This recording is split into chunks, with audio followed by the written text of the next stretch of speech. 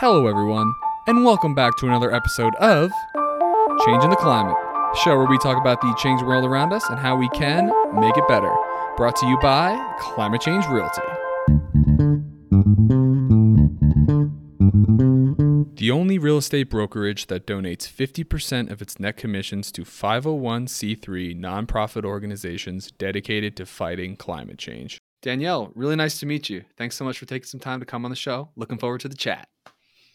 Awesome. Thanks for having me. I am delighted. And we always like to get this show started with some background on who you are and how you got to be doing what you are doing at the current moment. Yeah, so I grew up in Wisconsin, on a rural town, country farm. Always was outside playing. My parents did a lot of things by hand, especially being on the farm, being resourceful in that. So we did all of our landscaping. I was involved with that with my mom. I was kind of her little helper to do the planting, the weeding, all that fun stuff. And I came to Milwaukee for architectural design and decided that buildings may not be my true calling. I wanted to get back outside. So I then did a joint degree with conservation and took those two, merged them together to do landscape design work, and worked with a couple different conventional landscapers. Some of them had a native landscape component to them, but most of them were, your traditional mow and blow, weeding, spraying chemicals. So I decided that I needed to take a different route, mentally and probably physically a little bit too. So I decided to take the plunge and start my own business that is focused solely on installing native plants and managing our natural landscapes and removing invasive species, things like that, and just getting more natives on the landscape. Ugh, I love it all, but what prompted you to take the plunge? Was it that there was nothing there that was as appealing that you're like, oh, there's no one doing what I want to do, I got to do it? Or did you see a niche that you wanted to fill or something like that? Yeah, so when I was with other companies, I realized that nobody really knew what a native plant was that I was working with. Like my first job right out of college, I got the opportunity to take care of a LEED certified property. So that was native landscaping, but everyone that I worked with, they thought I was just playing out in the prairies, not really doing anything. So nobody understood what I was doing, and why I was doing what I was doing, why I was restoring these landscapes, why I was getting rid of certain invasive species and trying to promote other ones. So it was just really starting to take a beating on my mental health. And so I joined the group called the Wild Ones. They have 3 chapters in Milwaukee, and they actually started in Milwaukee in Wisconsin with Lori Otto back in the 70s when DDT and all that fun stuff was going on.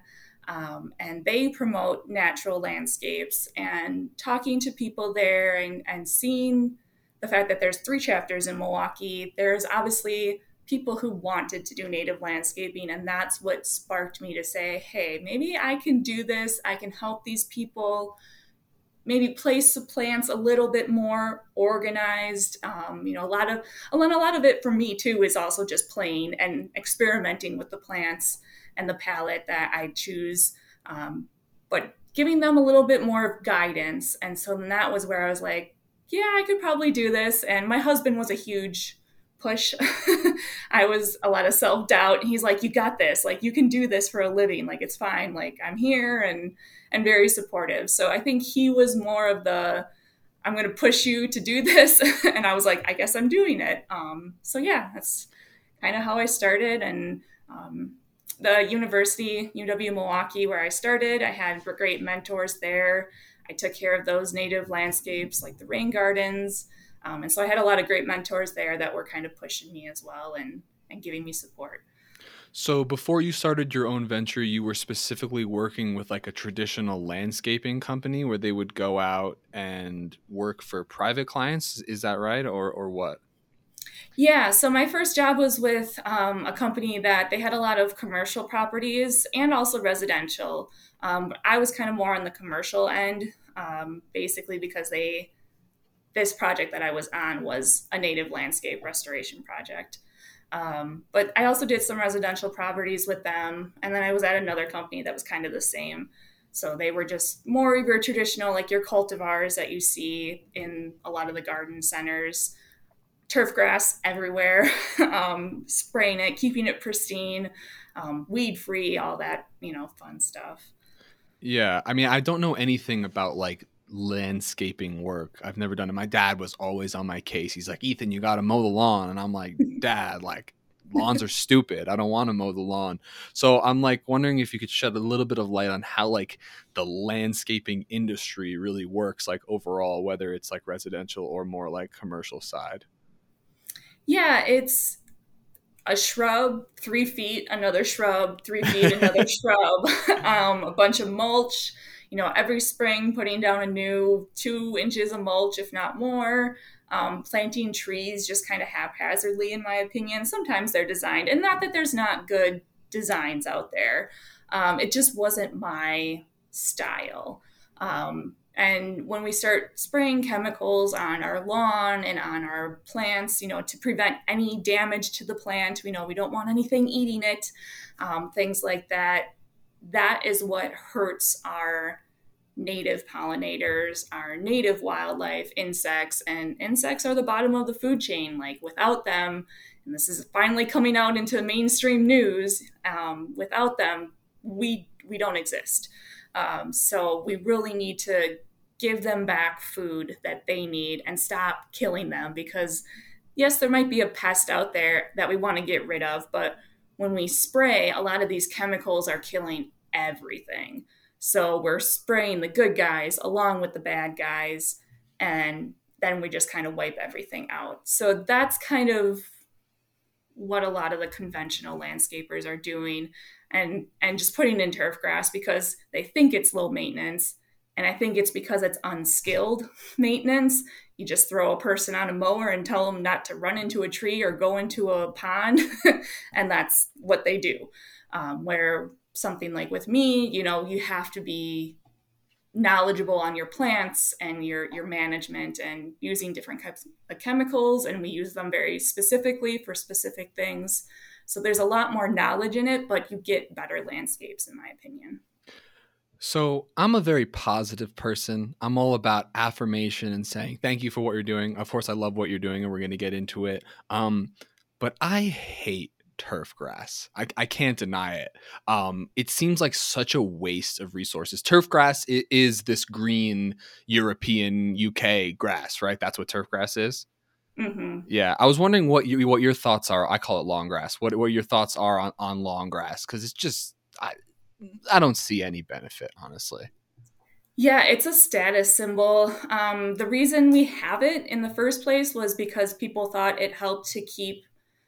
Well, first, it was a status symbol. If you had all this land that you didn't need for a garden, and because you were so wealthy, you could buy your vegetables other places. You didn't have to have animals, livestock, anything like that. So you were wealthy. You could just look at this land and not use it for anything. And kind of the second reason was it they thought with having shorter vegetation you didn't have the rodents, the mice, those types of things coming into your house, which is probably true. But if you destroy their landscape somewhere else, they're going to move in no matter what.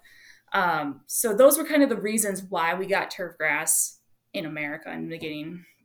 And my thought has changed, and I think I'm changing a lot of people's thought, and a lot of people's thought are changing, especially out in Colorado and the drier regions. It's such a waste of resources. We're putting fresh potable water on our lawn that we're then going to contaminate with chemicals and exhaust fumes and everything. In the Midwest, I think it's harder for people to get rid of it because we don't have those water issues yet. I think we will eventually get there. There are places in Wisconsin that already do have aquifers being depleted, and we just, kind of need to start thinking longer term and not at the last minute, what are we going to do with these things? But yeah, it's a waste. It's not helping climate change. It's not helping the environment. It's not providing any habitat for those insects, like I mentioned earlier. We cut it so short that we kill it pretty much by mid-season because it is a cool season grass. So it only likes those 60 to 70 degree temperatures, and a lot of us are getting above that now as we continue to warm. So it has its place. It is nice because we can do a lot of foot traffic on it. So using it as pathways, but there's other plants too that we can use instead that provide at least like, clover isn't necessarily my favorite either because that's still not a native. But at least it has a flower that something is going to, either a honeybee or some of our native bees will use it, but it at least has a flower, so it has a nectar source for something. Turfgrass has nothing because we cut it down before the seeds even get to develop, so nothing's using that.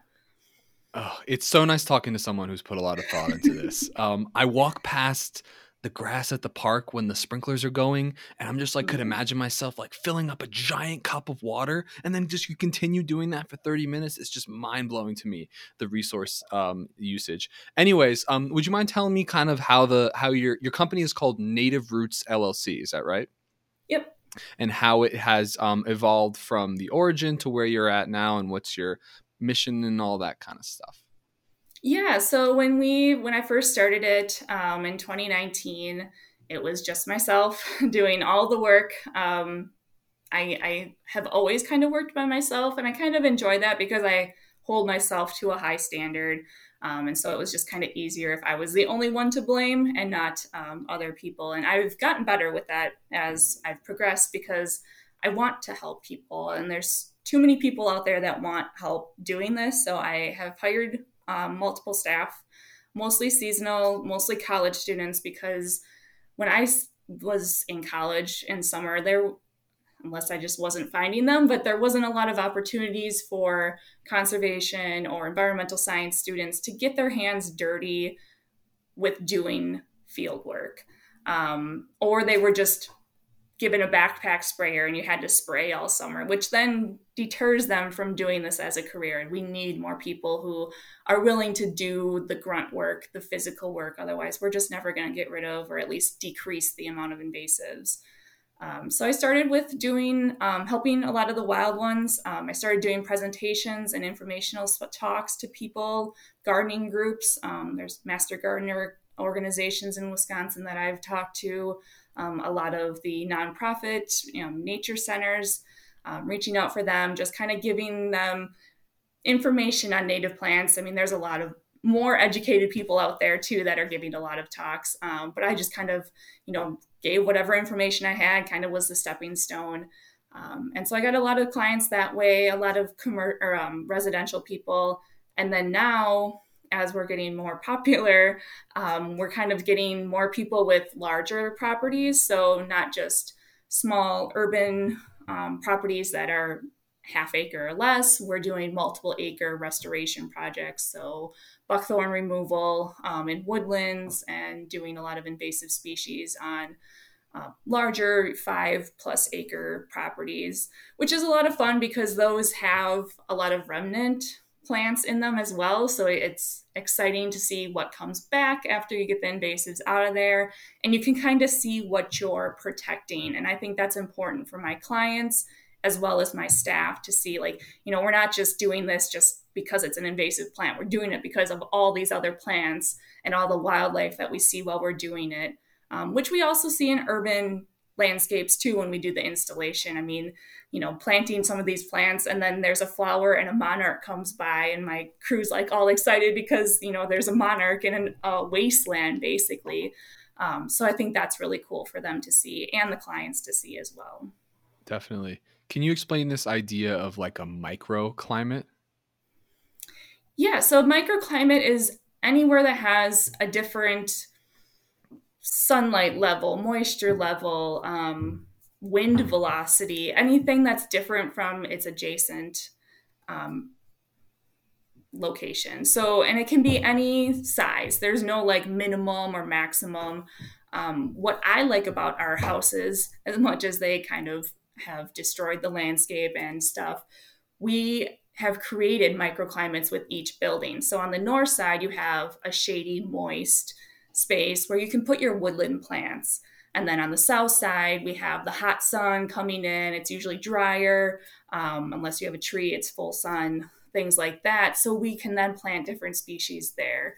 And even if you think about, turf grass is a microclimate compared to underneath the tree canopy. So it's just kind of different sunlight levels, different moisture, and it just allows you to get a higher diversity of plants, especially in our urban areas where, we can't have these large tracts of, I don't want to say not monocultures, but the same community of plants. We can then create a little bit more diversity using those. Yeah, I mean, we generally, as a trend, more diversity is better. With something to do with genes and stuff. Mm-hmm. And on that idea a little bit, you've mentioned the term invasive several times. So I'm wondering what is so important about having native species on our landscapes compared to these invasive ones. Invasive plants are species that originated somewhere else. So a lot of our invasive species are coming from Europe, and most of that is because most of us are from Europe. We also get a lot of Asian and some of them were intentionally brought over here. Buckthorn was brought over to be a hedge species, and it is dense and it gives you privacy. So I see why they brought it over. But what has happened is these invasive species have not co-evolved with our native insects in America.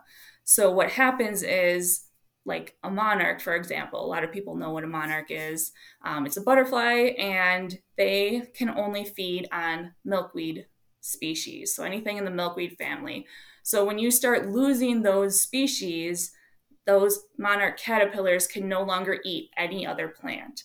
And so when we bring in all these exotic species and they start to overpopulate our natives and um, take them out, we then get a monoculture of exotic plants that none of our insects, none of our wildlife can use. And therefore, we have a blank landscape at that point.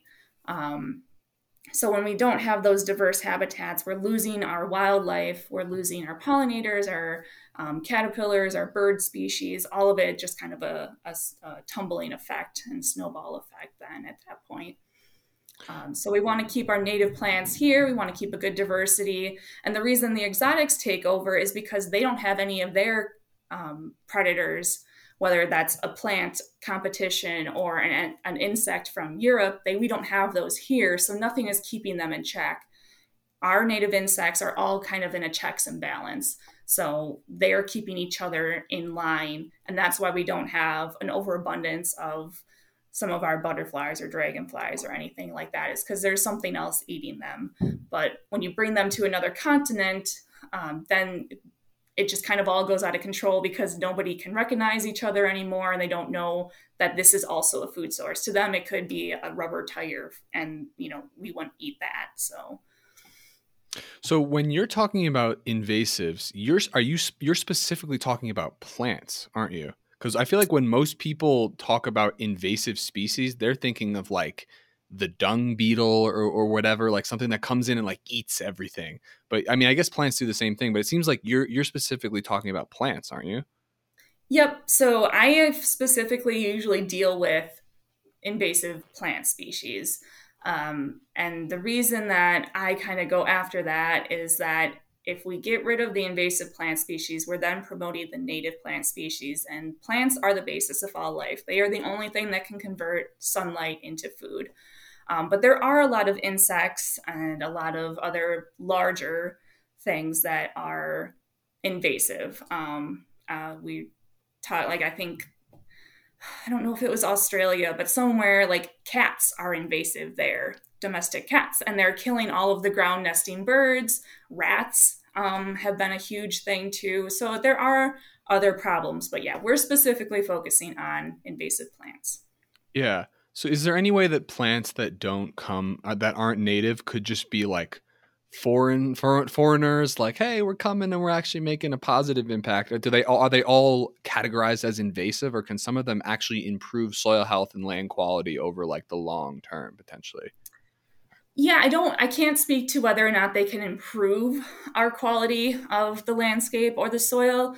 Not all of them are invasive. So there's kind of a couple terms. I use invasive as a plant that is not original to the United States or to the Midwest and Wisconsin, where I am. Um, and then it came from somewhere else. And then there's exotic, which is another species that came from another continent. But as of right now, it has not taken over anything. It doesn't spread, it doesn't go into our natural areas and just kind of take over and outcompete all of our native vegetation. And then there's native plants that coexist, that have evolved here, and have been here for tens of thousands of years. And there's also aggressive plants. And I use aggressive talking about our native plants that are kind of bullies. Some people call them thugs. They are opportunistic. There's nothing wrong with having them in the landscape, but they are more aggressive. They will kind of outcompete other species. So we also keep some of those in check. One example is Canada goldenrod. And the reason a lot of these species are aggressive, is because we have messed up our soils so much, especially in urban areas, that they're just opportunistic. They're pioneer species. So they thrive in kind of those crappy soils that humans have moved around, have from, construction work and things like that. So they're just doing what they do. They're the primary species. And if we let them, they would eventually fade out and more diverse, more unique plants would move in. But it takes too long and humans are impatient.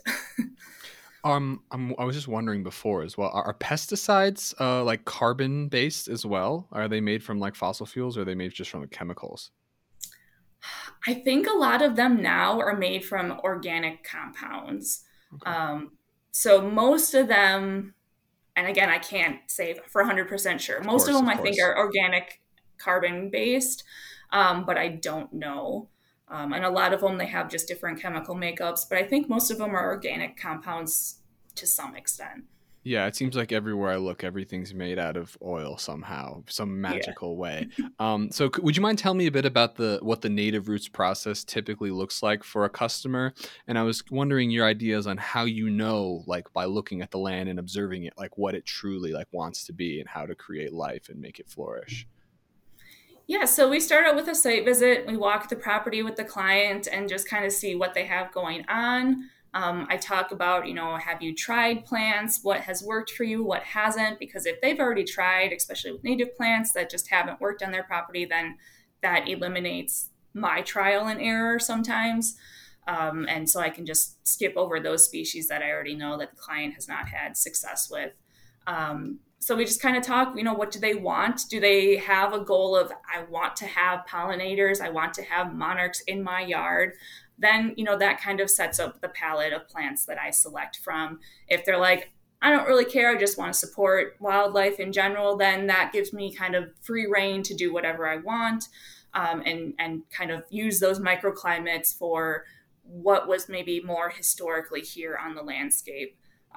In urban areas, I don't stick as tightly to what was in the area. I just kind of do basically Midwest or Wisconsin based native plants, that may not have been here historically in this ecoregion.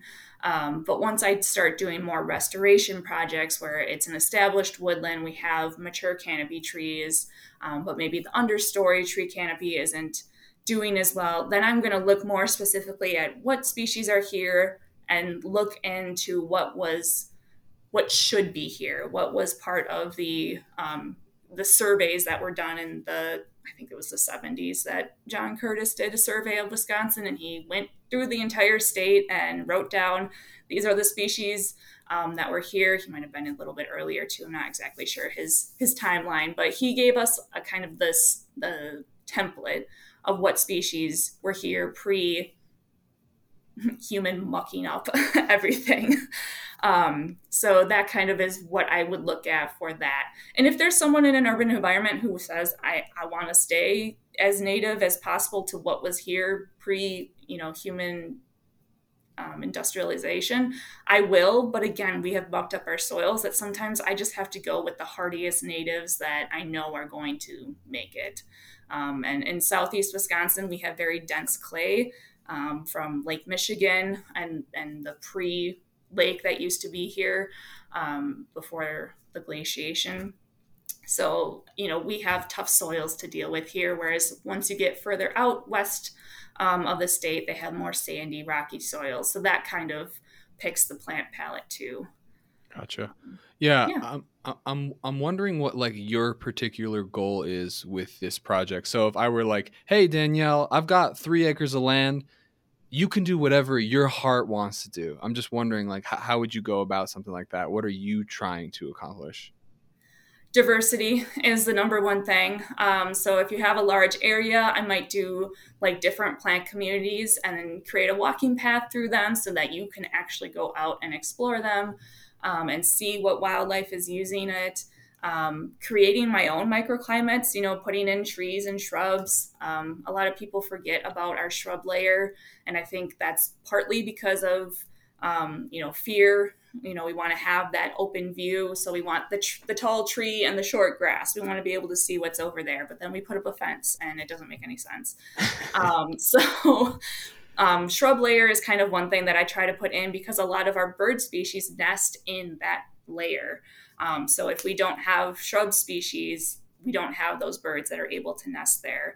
I also look at using host plants, and what that means is, again, like going back to the monarch caterpillar, they can only eat milkweed. There's a lot of different insects that have co-evolved with one specific plant, and that's the only plant that they can eat. Turtlehead and Baltimore checker spot is another example. But then we also have species like oak trees that provide food source for over 100 or 500 different insects and different caterpillars. So we can kind of, manipulate it that way. But I'm just trying to get diversity back in the landscape. And I'm not so, some people are really tight on saying, like, we have to go back and keep this. If this is an oak savanna, we have to keep it an oak savanna. And I just, sometimes I'm like, if there's native plants in here and it's starting to go into like more of a forest type setting, just let it. And like, let's just keep the diversity in there, because we can't keep things static. If that's one thing that we can take away as a human species, is things are changing, landscapes always change. We can just foster them and try to keep the diversity up. And we might lose some species in a couple years because temperatures get too hot, but we can't predict the future. So when a lot of people are planting southern species in Wisconsin that are native, I get a little hesitant because I'm like, well, we don't know exactly what the climate is going to be, but these plants are resilient. So like, let's just keep it as it is. Let's start doing other things to prevent climate change that we can control, emissions and things like that. And let's just let the plants do what they're doing. I mean, they're resilient, they're tough guys, but we need to use the native plants. Certainly. And when I hear words like foster, stewardship, I love the idea of regeneration, and I love the idea of building a regenerative economy. I'm big on the idea of service, which you might call providing love to people, whatever it is. I think love, the whole idea of love is caring for someone other than yourself, or bringing more life into the world. I love these ideas. And I'm wondering how you personally feel when you're out there for days or weeks, whatever it is, and you're actually personally responsible for seeing native wildlife return to an area that might have been completely degraded. What's it like? How do you feel when you're doing this work? I probably get a little too excited, especially if it's like a unique thing that I find. Like, for example, I live in Metro Milwaukee. We have about a third of an acre. When we bought the house 6 years ago, it was basically just turf grass. I think my husband was excited because he's like, "Hey, I have a lawn to mow now." And I was like, "No, we have a space to plant plants." And I've gotten him on board. And so now every year he's like, "Where are we going to expand our beds now?" But I just get super excited when things come in. I've been keeping a tally of things that I can identify. I take pictures. I take way too many pictures. And I look at the insects. Usually, like, sometimes I'll be looking out our window, especially when COVID hit and we were all working from home. Like, I was basically my cat, and I would just like sit and stare out the window and watch all the flowers. And a couple times, like a new butterfly species would be in the yard. I was like, I gotta go grab my camera, and I'd run outside and go take pictures of it and just watch it and observe it. The rusty patch bumblebee is a newly enlisted for endangered species. I had one of those in my yard one day and I freaked out, especially, and I've seen it on a couple of my clients' properties. I quick get all this crew together and I tell them to look at it and watch it and how to identify them.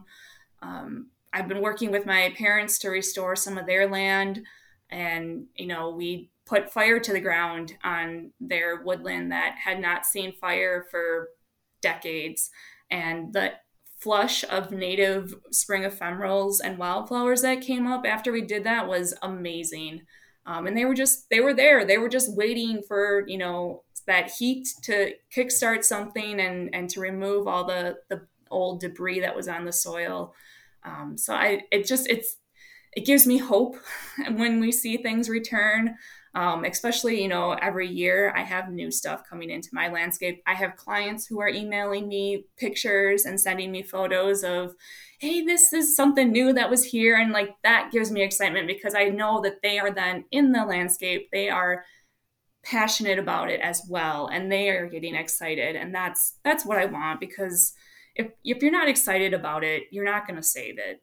And that's why I try to do my talks and show my excitement and be a little over the top too, because those are the talks that I love to listen to. And so I think that then resonates with people who are watching me and hopefully urges them to do the same thing and to start at least looking at their landscape. Even if you plant just a tiny little patch of native plants, just watch it and observe it and see what's visiting it, because I guarantee you, once you see a couple monarchs flying through or other butterflies or bees, you're going to want to plant more. Yeah. I don't know. When you accept who you are like me, you can never be too excited.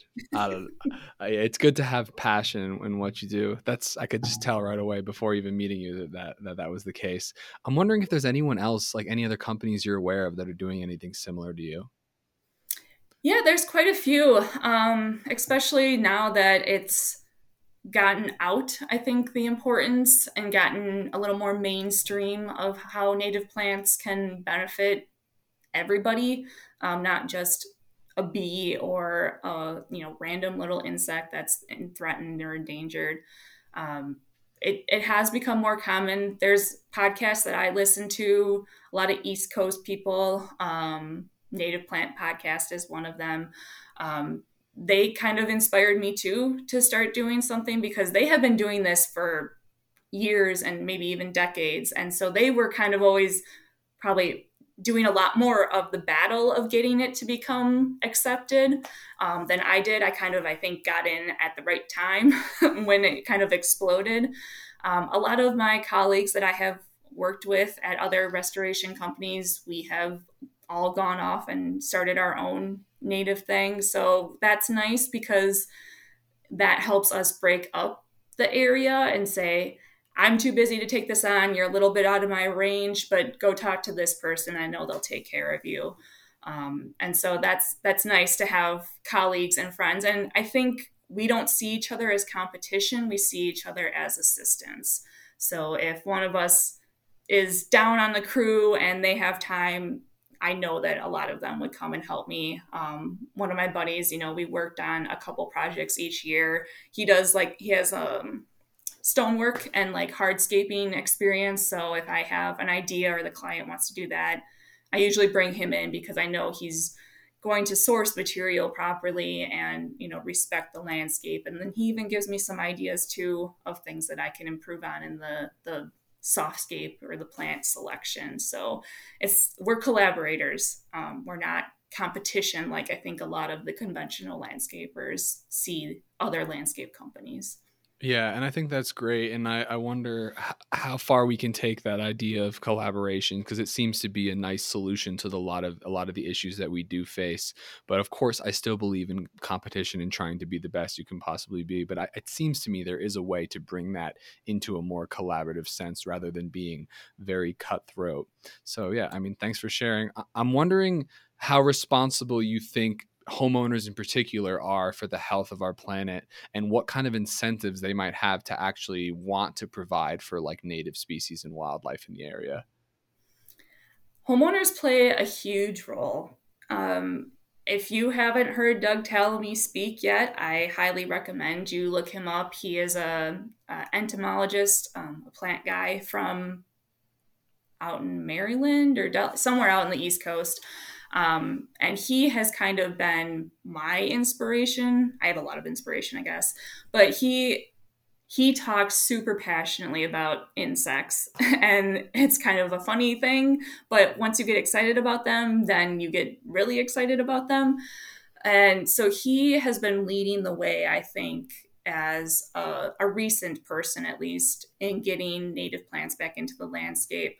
And he has started Homegrown National Park, which he talks about, we have so much land in private ownership, and that land, most of it, is turf grass. And so his goal is to get 20 million acres of private property planted with native plants. And I've been trying to push that. I've told my clients about it. I've bought all of his books and pushed those too, just to get people excited. Because if you can, and the 20 million acres is if you plant half of your land or half of your turf grass in native plants. So you're not even giving up all of your turf grass. You can still have the patch or the, front yard if you want, and just put the native plants in the back. If you're worried about HOA or neighbor looks, I'm not. So my front yard's just loaded with native plants, and you can tell I'm the only one in the neighborhood who does it, but I'm also the only one who's out there looking at them too, and enjoying my front yard and my landscape. So if we can start getting rid of turf grass, I think that's going to be huge, and we need to do it on the homeowner level. Turf grass does not store carbon. It has like an inch or two of roots. Native plants have 3 feet or more. Trees have a lot more root mass as well. And so that's where we store the carbon. That's where we take it out of the air and get it back into the ground, get it back to where it was pre-industrial revolution in the oil reserves. We're not going to create oil by any means by doing this, but at least we're getting it out of the atmosphere. We're getting more carbon or more oxygen back in, and we're providing habitat. And the roots are also helping to absorb water, so our storms are getting more intense with climate change. So if we can start having our water stay on our property, disconnecting our downspouts, doing rain barrels, doing rain gardens, storing that water on site, getting it back into the ground to recharge our aquifers. This is all stuff that, and you don't have to be, it doesn't have to be expensive. It doesn't have to be a huge infrastructure build out like a lot of, commercial companies have to do, or subdivisions. Like just planting native plants. It's all you have to do. If you're already a gardener, just switch your palette up a little bit. You don't even have to like quit cold turkey, and get rid of all of your plants that are non-native. But just getting more native plants in the ground is going to help. Definitely. And I don't like to end on a more like disturbing note, but I'm really concerned by the decrease in insect biomass that's happened over the last 20 years. I think it's like, I'm not a statistician, but it's like a staggering, like 70% of insects have disappeared in the last like 20 years. So I'm wondering what your thoughts are on how to bring them back. Is it specifically this native plant strategy, or are there other things that we can do? I think the native plants is where to start. I mean, that's why I'm Native Roots. We're starting at the roots. That's kind of the basis of life. And if we have the native plants and the plants that these insects need, that is definitely going to be a start. Also, if you do have lawn, if you don't mow it so short, or if you keep one area longer and let it be a natural area with more debris that's left over, whether that's putting all your sticks that fall out of your tree into a pile, or just leaving the grass longer, then insects can hang out in there. And that's where a lot of our insects will spend some part of their life cycle in the ground, whether it's in their pupa stage or their larval stage. So if we can stop mowing our lawn and give them that habitat, that will give them the ability to get to their next life stage. And also stop using pesticides is one thing, but especially insecticides. I think the downfall of insecticides is they're so readily available at Home Depot and these big box stores that a homeowner could misidentify the insect pest and buy the wrong thing and wipe out a bunch of beneficials, or they just keep trying because they don't know what they're targeting or getting the right material. So that is a little scary to me. Just as I learned more about the pesticide, herbicide, all that stuff, is just, how easy it is as a homeowner, and someone who has no background knowledge can just go out and just buy the stuff and just dump it onto their landscape. So if we stop doing that, we're going to, we have beneficial insects out there that will kill your pests, will kill your aphids on your vegetable garden. We just need to get them back into your landscape. And using flowers, native plants will attract those guys. You'll get lady beetles back in your landscape to eat the insects that are damaging your plant material. And stop being afraid of bees and wasps. Yes, they can sting you, but if you leave them alone, they're not going to bother you. I think I've been stung like twice in my life. One was when I stepped on one that was in my house when I was really little, and the other one, like, I squished it in my arm.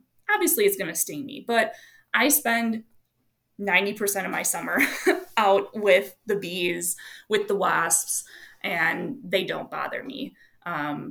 They are more interested in finding their prey, and sometimes that's your pest is what they're after. So if you start to love them and tolerate them in your landscape and don't reach for the raid every time you see them, and sometimes you do. I mean, I get it. They're on your house or something, but we don't need to completely eliminate them from our ecosystem that's at our house. Yeah, again, co-benefits, collaboration. We could extend that out to the insect family as well, except for the horseflies and the mosquitoes. I don't like them, but I do like you. Huh? You got to attract the dragonflies that will then eat the mosquitoes and the bats, and so it's a checks and balances. And we as humans tend to interfere with that, and we don't wait for the checks to come in to balance things out. But yes, mosquitoes are a pain in the butt. Yellow jackets are a pain in the butt. There are a few insects that I'm not a fan of, but we can still tolerate them in the landscape because they are providing something for someone else. That's a fair point. And Danielle, it's been great having you. I appreciate everything you're doing. I think your company's really cool. Obviously, I love talking to entrepreneurs. I'm curious, any advice you have for young people who are passionate about, creating a better world or maybe starting their own little side project? Just try to find what you're passionate for. I mean, if you would have talked to me 10 years ago, I've been like, yeah, I'm a landscaper. Like, I deadhead flowers and pull weeds. Like, I would not be the same personality. And it takes time. You're, right out of college, you're not going to know what you want to do. So explore, experiment, talk with different people. Networking is huge. There's a lot of clubs out there and groups. If I would have known about the wild ones when I was in school, I probably would have joined them sooner and maybe found my passion a little bit earlier. But networking is also huge because that has inspired me by watching other people find their passion and explain their passion and share it. That has helped me find out what I want to do. So just, explore, find something, and whatever you find, just go all in. I know some things we need money and a lot of things, especially in the conservation field, there's not a lot of great paying jobs out there. And hopefully that will change as we continue to evolve and get into more responsibility of climate change and everything. But just try to find your passion and get on with it and embrace it. Don't try. Do it. It's possible. Yes. I 100% attest to it. And I did not know what I wanted to do when I got out of college. It was introspection that led me to Climate Change Realty. And Danielle, it's been an absolute delight having you on the podcast today. Yeah, thank you. It was a joy. You're welcome. All right, everybody. See you soon. Bye.